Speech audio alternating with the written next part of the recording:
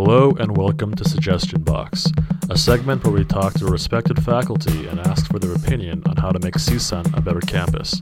I'm your host, PJ Shahamat. This week I interviewed CSUN American history professor Dr. Thomas Devine, and he explains why cheaper parking actually keeps students in school.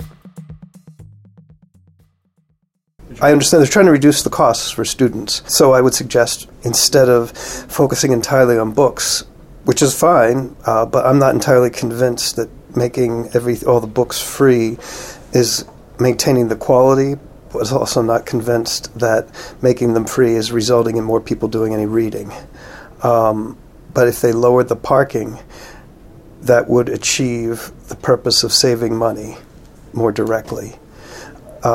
And I don't know about the amount of parking, but I know it's a real problem for students who get to campus late because they have to work, and then they arrive here in the middle of the day and there's no parking spots. So, of course, lowering the price is going to make the demand go up. So while they're lowering the price, they might think about making arrangements for parking, because I think that's a problem for a lot of students, and studies have shown that a lot of reasons why community college kids end up having to drop out, it sounds ridiculous, is they simply can't afford or have access to parking. Nothing to do with the academics, so that's one suggestion. I would say another suggestion is to, along with the emphasis on the need to get out as quickly as possible, to maybe add to that that it's important to learn something while you're here. I don't think there's all that much emphasis on that because it's not going to save money if the students learn anything. It's going to save money if we can get them out. But in the process of getting them out, we might want to encourage them to learn something. I think the problem of pushing them to get out as quickly as possible is faculty often interpret that as dumb down the classes, inflate the grades, move the product out. They shouldn't.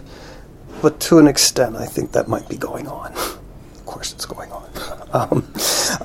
So maybe also a separate message of how important it is to actually learn something in college, even if it might slow you down in getting out, that you actually take harder classes and have your degree mean something. So that would be the second suggestion. Encourage people or remind them that they're not only here to graduate, that they're here maybe to pick up some learning along the way. Those are the two big ones.